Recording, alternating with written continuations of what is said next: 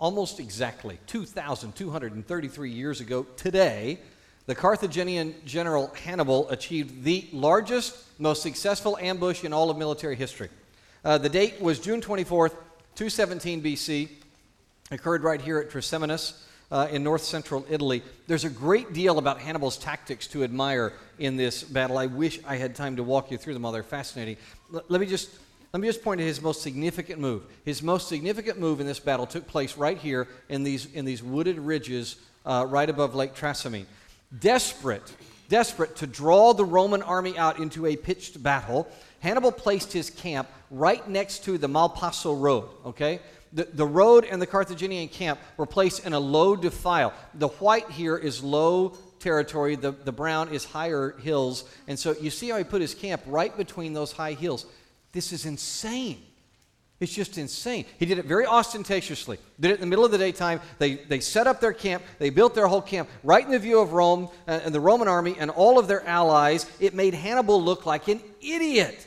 He's trapping his camp in a tight place with no room to maneuver, right next to heavily wooded hills, right next to very deep water. This is ridiculous. The Romans are licking their chops. But when night was full dark, Hannibal moved thousands and thousands of men. He moved his Celtic and Spanish infantry up into the wooded hills along the road. And then he took his cavalry and his Gauls and he put them way back at the very entrance to the canyon area along the north side of the road as well. Finally, he had his men light really huge campfires, really big bonfires at the spot of their camp and even further along the road to convince the Romans that they were still there in the low place in the canyon. When the Romans attacked rashly the next day, and by the way, the Roman general Flaminius was furious with Hannibal. He hated him and was mad at him over some past battles. When Flaminius attacked, he ran the Roman army right into Hannibal's trap. The Carthaginians dropped from the hills, they cut off the road, and then they just poured into the Roman flanks. The Romans could form no line. They were forced down into the lake. 15,000 soldiers. Folks, that's fully half of the Roman army were killed that day, including Flaminius was killed. Most of them died by drowning because, as you probably know, water and chariots and armor don't mix. Now, I have no idea where Hannibal got the idea for this brilliant trap. I do know that he was from North Africa.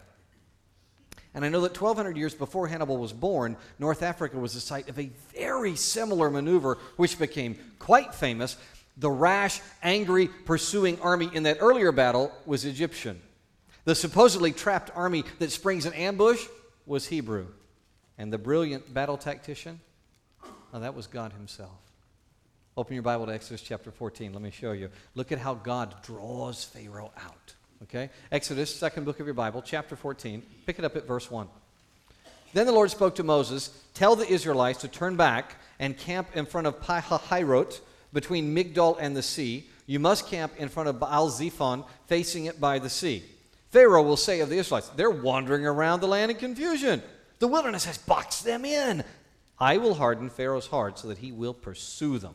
Then I, Yahweh, will receive glory by means of Pharaoh and his army, and the Egyptians will know that I am Yahweh."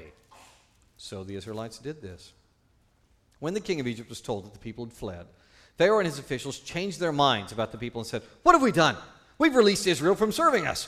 So he got his chariot ready and took his troops with him. He took 600 of the best chariots and all the rest of the chariots of Egypt, with officers in each one. The Lord hardened the heart of Pharaoh, king of Egypt, and he pursued the Israelites who were going out triumphantly. The Egyptians, all Pharaoh's horses and chariots, his horsemen, his army, chased after them and caught up with them as they camped by the sea beside Pi-Hahiroth in front of Baal-Zephon. Stop there.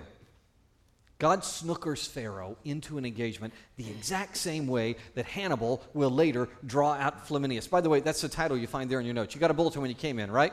Open it up. Look on the left-hand side. You'll see our first major section is called God Draws Pharaoh Out. The trap is ingenious. Notice how God has the Israelite columns double back before Pi-Hahiroth between the Red Sea and Migdol. And by the way, that very term Migdol tells you what is going on here.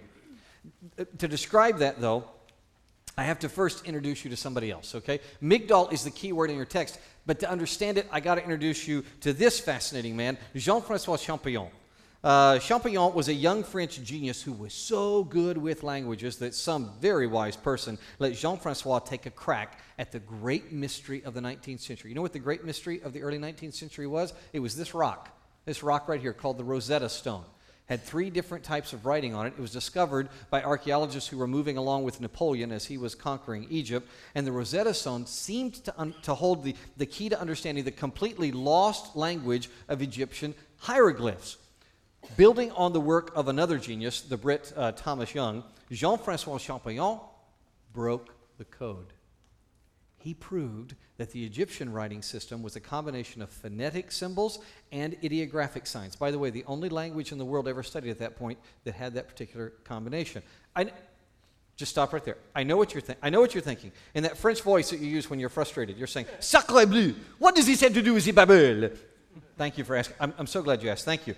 I wanted you to know Jean-Francois so that you could appreciate what he said about the key word in our text, the place name Migdol. He gave this expert opinion. Look what he said. The name is written in Egyptian, The name is written in Egyptian, Magtol, which means abundance of hills, which as a foreign name, the Hebrews appear to have changed into Migdol. He goes on to note that Migdol meant terror in Hebrew. Terror. And over time, it came to mean tower as well. Migdol is thus a tower of terror long before Disney ever built a single ride, right? And one can certainly understand why Migdol meant tower of terror. Here are the Hebrews at this place that they named Migdol because they're trapped between towers of hills and a body of water with an angry army, seeing them as easy pickings. That is terrifying. They appear to be trapped. Though, of course, it's the Egyptians who are really going to be trapped. Now, the next question everybody always wants answered is the one that I promised, last time we met, I promised we would take this on. Where did all this occur, right? What is the actual official route of the Exodus? You ready for the bottom line answer? Oh, you've been waiting. I don't know. No one knows for certain. There are 3 possibilities that have considerable archaeological support, although none of them is conclusive.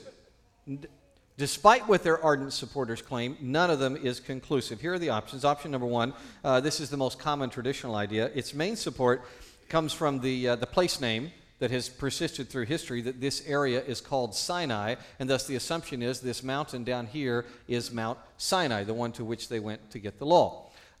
If this is the case, then Israel was attacked by Egypt fairly early in their journey, only a few days in, and they were attacked right here, and Pahihurot is right there on the west side of that branch of the Red Sea. Another possibility is this one. Israel traveled for many, many weeks before Egypt recovered, and then Egypt took after them and caught up with them here all the way across the Sinai Peninsula. In this one, the body of water they cross has to be the Gulf of Aqaba, and they're on their way to Mount Sinai, which in this view is in Midian, or modern-day Saudi Arabia. This does have the advantage of taking... This view has the advantage of the greatest winds. Some of the greatest winds in the world are right here. These hills come together and the wind gets funneled off the desert, and it has been observed in modern history even that the Red Sea will be parted because the wind is so strong there. This happens on occasion. Final possibility sees Mount Sinai also in Midianite lands. Mount Sinai still down here at Jebel Lauz, which I think is a far better understanding given the earliest chapters of Genesis. Given Moses' years in Midian, Al-Laz seems the best site for Mount Sinai. We discussed that back in chapter 3. However, this third route has one other advantage to it, and that sees the Hebrews travel southernly and thus avoid what were serious Egyptian military outposts all along this road across here. Which is it? I don't know. Here's what I do know. Any of these 3 possibilities sports a hilly place where Israel could have been trapped near the sea. I don't know which one of them is right. Here's what I do know, though, friends. The place isn't really important. What matters is the purpose. And the clear purpose of this entire activity is to glorify God. Remember, the most wonderful and important thing in life is to speak and live according to truth. And the truth is, Yahweh is glorious. He's the why for every activity. Jean-Francois Champollion would say that Yahweh is the raison de vivre. He is the reason for life. Look at your own church's summary of Scripture in your mission statement as a church. In fact, read it with me. Mission statement of Frisco Bible. Let's read it together. We are redeemed community, doing the Great Commission by the power of the Holy Spirit for the glory of God. That tells the who, what, how, and why of our church. And the why is to give glory to whom? To give glory to whom, everybody? To God. That's exactly what's transpiring in verse 4. God is leading Moses to engage in actions that will glorify Yahweh. There's a second purpose. It's hinted at in verses 5 through 9. God is stirring up Pharaoh in order to grant long-term peace for Israel's coming conquest of Canaan. A generation later, Joshua is going to lead Israel to a remarkable series of victories in Canaan. Those victories could not have been achieved if a strong and expansive Egypt were able to defend her interests in Canaan. Right? That's why the military might of Egypt is coming here to where this ambush is being set, so that Egypt will be crippled for a long generation and Israel can complete their conquest. With that in mind, let's pick up the story as Moses instructs Israel about all this. Go to verse 10. As Pharaoh approached, the Israelites looked up and saw the Egyptians coming after them. Then the Israelites were terrified and cried out to the Lord for help. They said to Moses, "Is it because there are no graves in Egypt that you took us to die in the wilderness? What have you done to us by bringing us out of Egypt?" That's exactly how they said it, by the way. I don't know if you know that.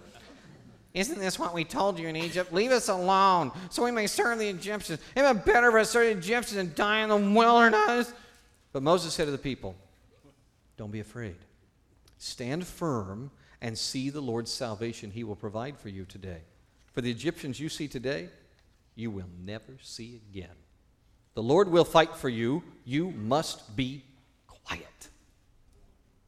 Ah, how quickly human attitudes change. Look back at verse 8. Go back to verse 8. The word we translate triumphantly or defiantly, yade, literally means this part of the forearm, the ulna bone all the way up to the fingers, okay? It came to mean defiant or triumphant because of early fist bumps. That's what it's from, right?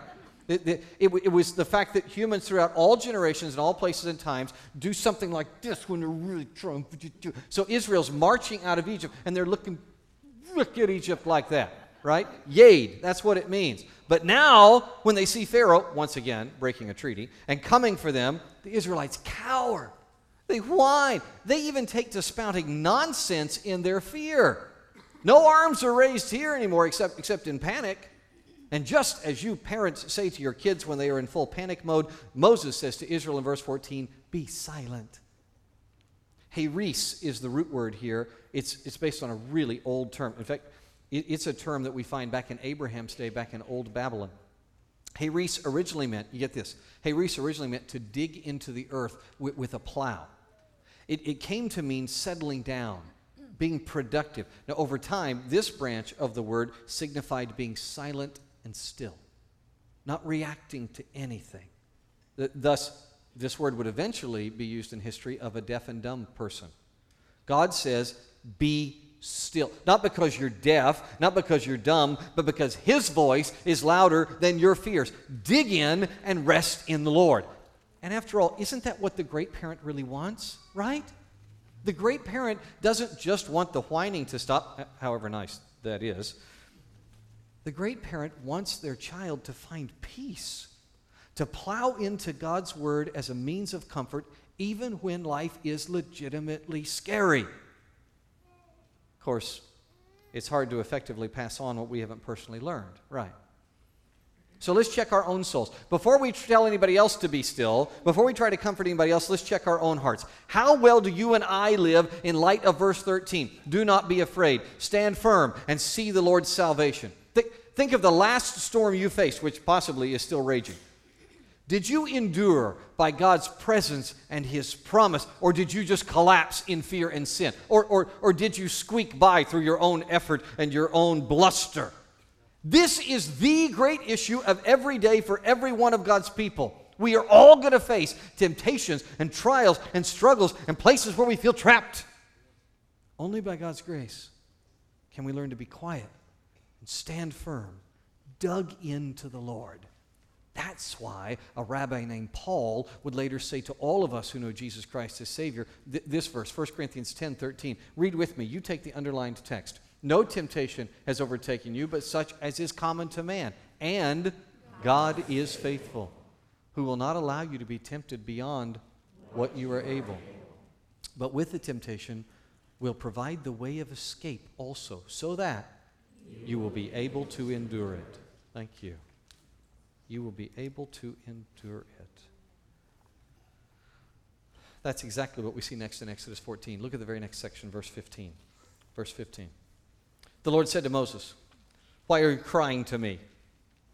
Right? Why are you crying to me? Tell the Israelites to break camp.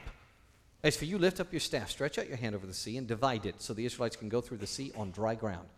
I'm going to harden the hearts of the Egyptians, so they will go in after them, and I will receive glory by means of Pharaoh and all his army, and his chariots and his horsemen. The Egyptians will know that I am Yahweh when I receive glory through Pharaoh, his chariots, and his horsemen. Then the angel of God, who was going in front of the Israelite forces, moved and went behind them. The pillar of cloud moved them from in front of them and stood behind them. It came between the Egyptian and Israelite forces. The cloud was there in the darkness, yet it lit up the night.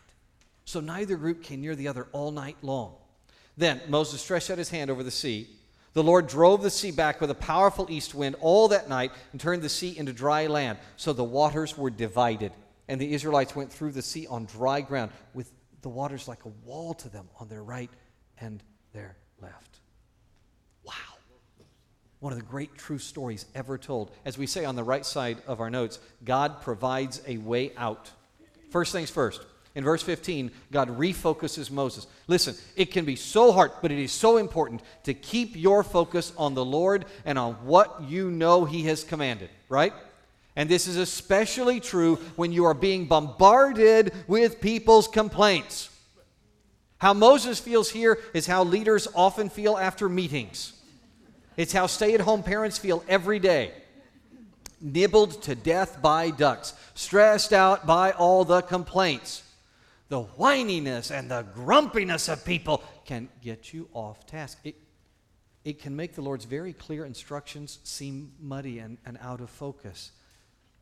I've personally experienced this. I've experienced this phenomenon while trying to lead God's wonderful people, especially trying to lead them through change. A capital campaign, a new mission, a big shift in policy. You know what it does? It leads to lots of understandable fear and lots of complaints. It's fine. It's normal. But the noise can become so deafening that I have to fight to keep my focus on the Lord. You see, we humans, often with good reason, we don't like to break camp. We don't enjoy moving into a death trap by faith. Even if God's presence is unmistakable, even if God's calling and word are clear, we don't like to do it. I love Dr. Kaiser's comment. Since God had promised Israel, he says God had promised to bring Israel out of Egypt and give them the land of Canaan, then Moses and Israel had best stop their crying to high heaven and begin moving on. Close quote. Spoken like a true grumpy old man. Isn't that great? Listen, if God's people don't break camp, they will never move ahead in His promises. You got to break camp to move ahead in God's promises. Now, of course, we can't follow if there's no work done to blaze a path for us, so God uses Moses to make a valley in the sea. The word we translate divide, it's a Hebrew word that means literally to make a valley. To the Hebrews, when you cut a watermelon in two, you know how they would have said it? Oh, you made a valley in that watermelon. That's how they spoke. And that's what Moses does. He makes a valley through the Red Sea. Now, to get 2 million Israelites across in a timely manner, that valley is probably something like 3 miles wide, although we don't know for certain. What we do know for certain is that God will do as He said. Verses 17 and 18 make that very clear. God has promised that He will repay Egypt for the incredible wickedness that they showed toward Israel. God has promised that Yahweh, the covenant one Lord Almighty, He will do the most important thing in the world and bring glory to Himself. And now all those promises are coming to final fruition. God's lighting up His cigar here and He's saying, I love it when a plan comes together, right? Seriously, God is bringing His plan together. Look at the summary by my OBU colleagues, Drs. Hayes and Duval. When Moses originally tells Pharaoh that the Lord demands that he let the Israelites go, Pharaoh makes a fateful statement. Who's the Lord that I should obey Him and let Israel go? I do not know the Lord, and I will not let Israel go. Exodus chapter 5. God answers this defiant challenge dramatically. By the end of Exodus 14, with Egypt destroyed, all their firstborn dead, his entire army dead on the shores of the Red Sea, Pharaoh will know who the Lord is. Close quote. Pharaoh will know who the Lord is. As for Israel, God covers their back. Look at your text. Verses 19 and 20 reveal an eerie sight where God's angel and his inflamed cloud provide light. Now, many think this is a theophany. That's a fancy term for an appearance of the pre-incarnate Christ. It's Jesus, God the Son, appearing on the earth before his actual birthday. This text does fit with the formula for such appearances, and his Shekinah glory would explain the unexpected brightness that is shining through the cloud as the triune God covers their backs. And of course, that's the big deal, isn't it? God keeps his word.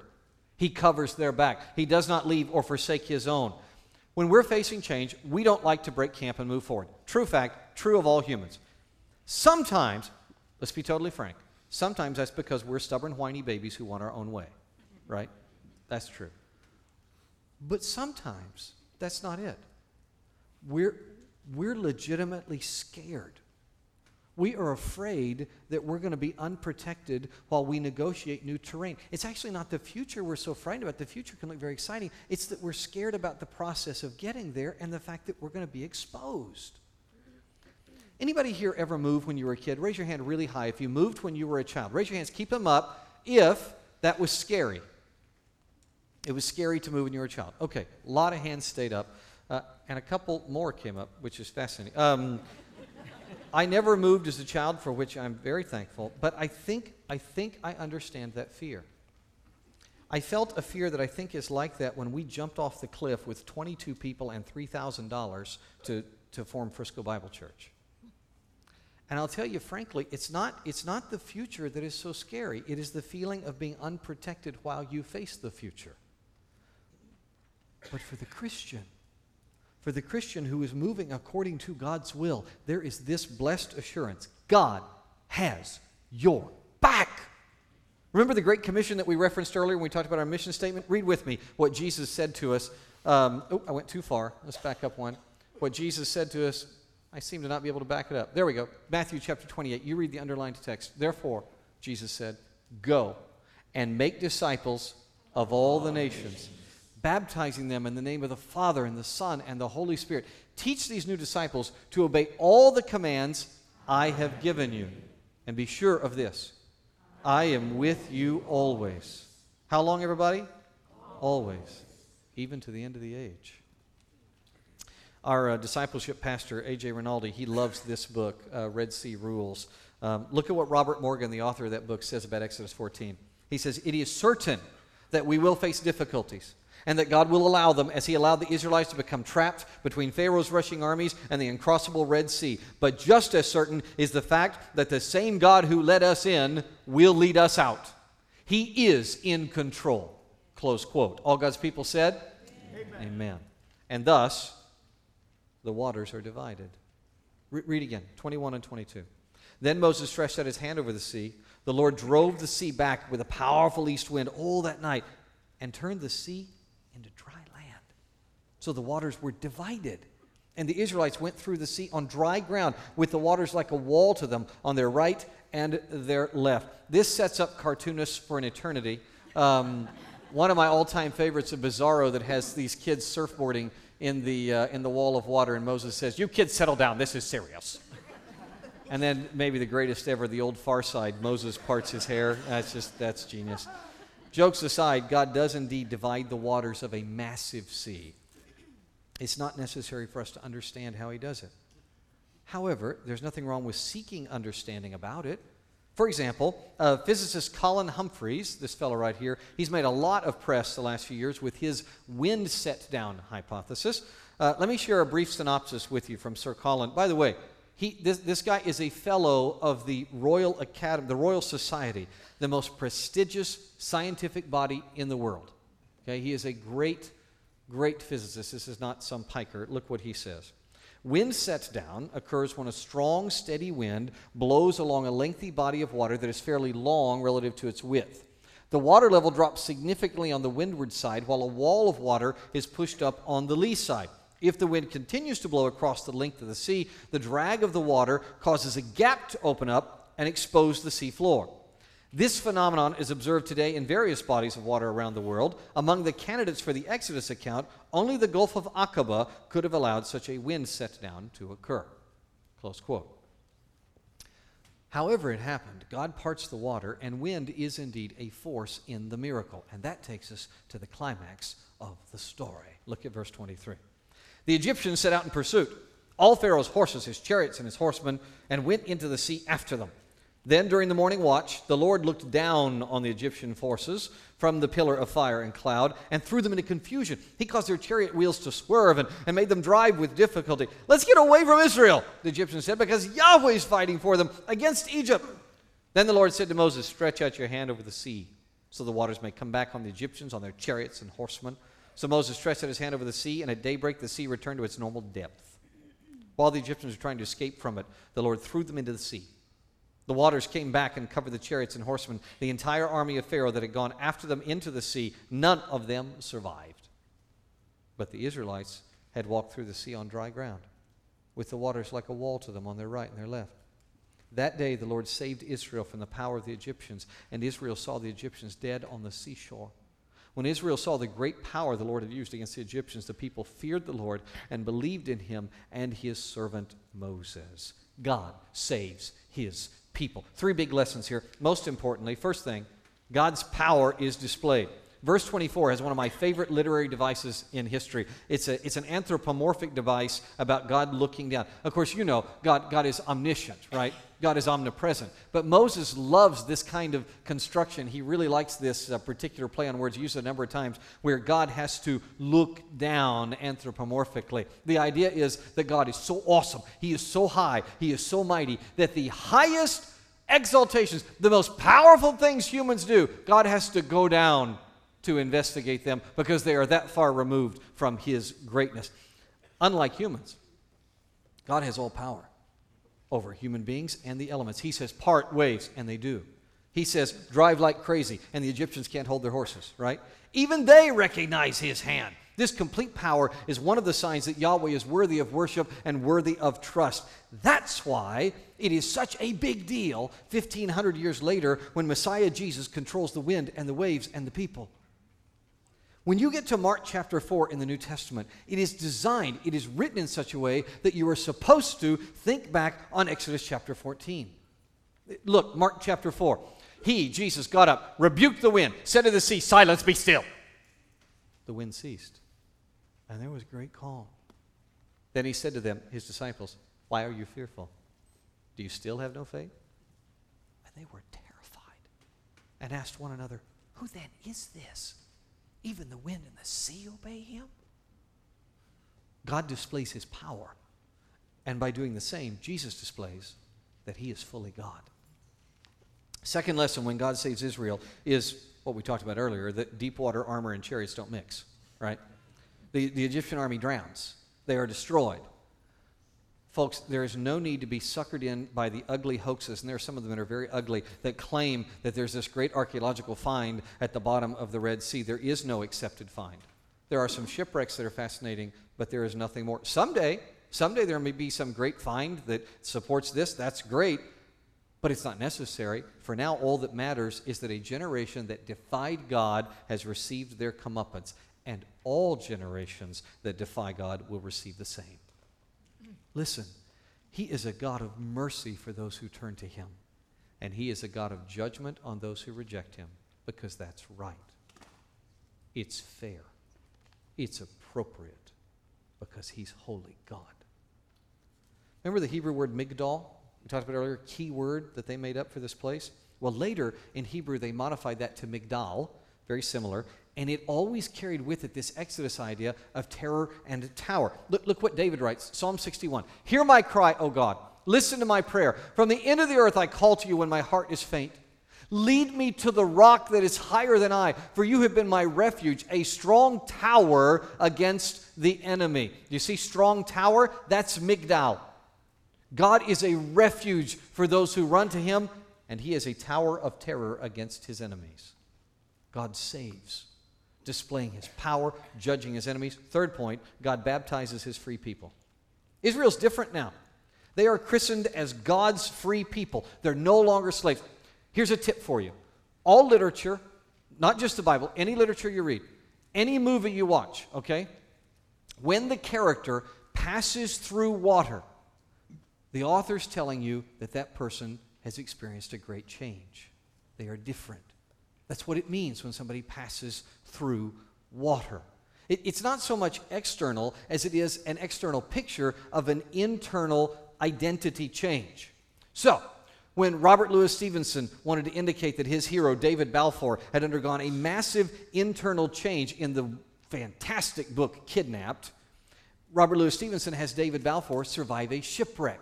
He passes through water, and he comes out of it, and you see that he's different inside. Julius Caesar crosses the Rubicon River, and he is no longer, after he crosses that river, just a consul general. On the south side of the Rubicon, he is now recognized as Emperor. Hail Caesar. The water shows the change. In the same way, Israel is revealed as different on the east side of the Red Sea. They're no longer slaves. They're now God's free people. This leads them to a beautiful response to the song service that we call chapter 15. Their freedom is put into song. Now, here's the deal. We don't have time to read it all and study it today. We don't, chapter 15. But I gave you a study guide in your notes, okay? Look at it. I want to point out 3 things that I think will help you as you study chapter 15 on your own. And I strongly encourage you to do so. It's beautiful stuff. First thing to point out, freedom always leads to creativity. There's a number of new books that are examining this topic. I've been reading a couple of them. I find their arguments very convincing. We're learning that freedom leads to creativity. It's true in song, in government, in invention. You know, much of the fabled Protestant work ethic appears to be tied to the fact that people in lands that were controlled by the Bible, people in lands that were Protestant, had a whole lot more personal freedom. And with personal freedom comes creativity.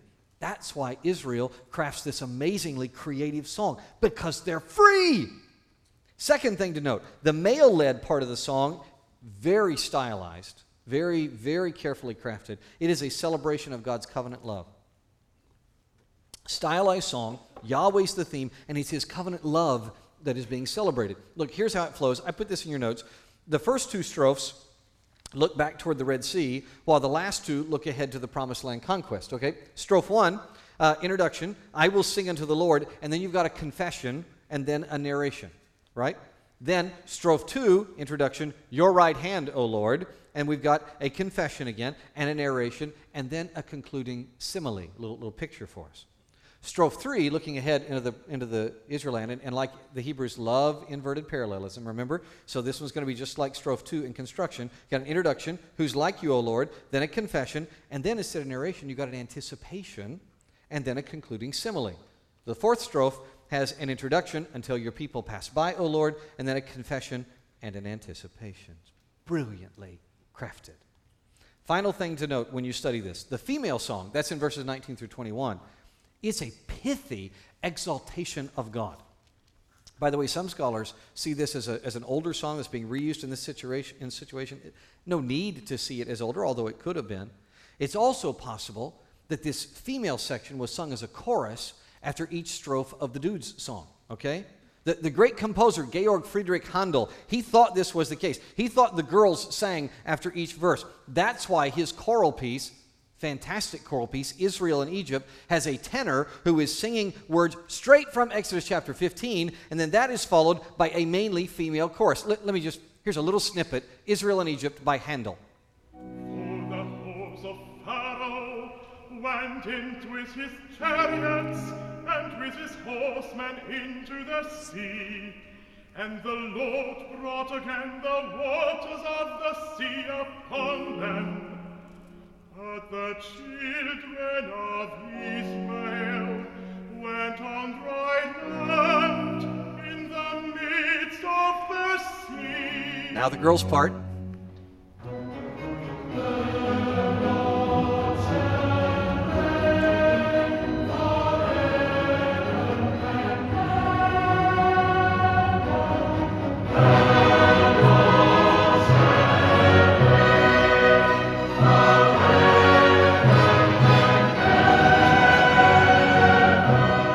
Beautiful, beautiful stuff. stop. The point of the female singing, you heard it there. That's why Handel had it built. It's all about exaltation of God. Handel understood this. The male song's about God's covenant love. The female song focuses on God's glory. And that's supposed to be our life point as well. Think. We who have trusted Jesus, we're no longer slaves to sin. We can live to God's glory. We can live in His covenant love. Remember the big idea, the first point of the Westminster Confession of Faith? Do you remember? Read it with me. Everybody together. Westminster number 1. The chief end of mankind is to glorify God and enjoy Him forever. That means that on this holiday weekend, as I feast and I celebrate, I do it for what purpose? To bring glory to God and to enjoy Him, right? When I head into work, I remember why I'm there. It's not to make money. I'm working for the very same reason that Israel sang, because I am free to glorify God. I'm free to creatively enjoy Him in my labor. When I kiss my kids, when I spank my kids, when I run errands, when I wash the dog, I do all things for the glory of this one who set me free and loves me. Because of God's grace rescuing my soul, I can let everything in my life be about Jesus. Everything about Jesus. No matter the storm, I can glorify God and I can enjoy His presence. All God's people said?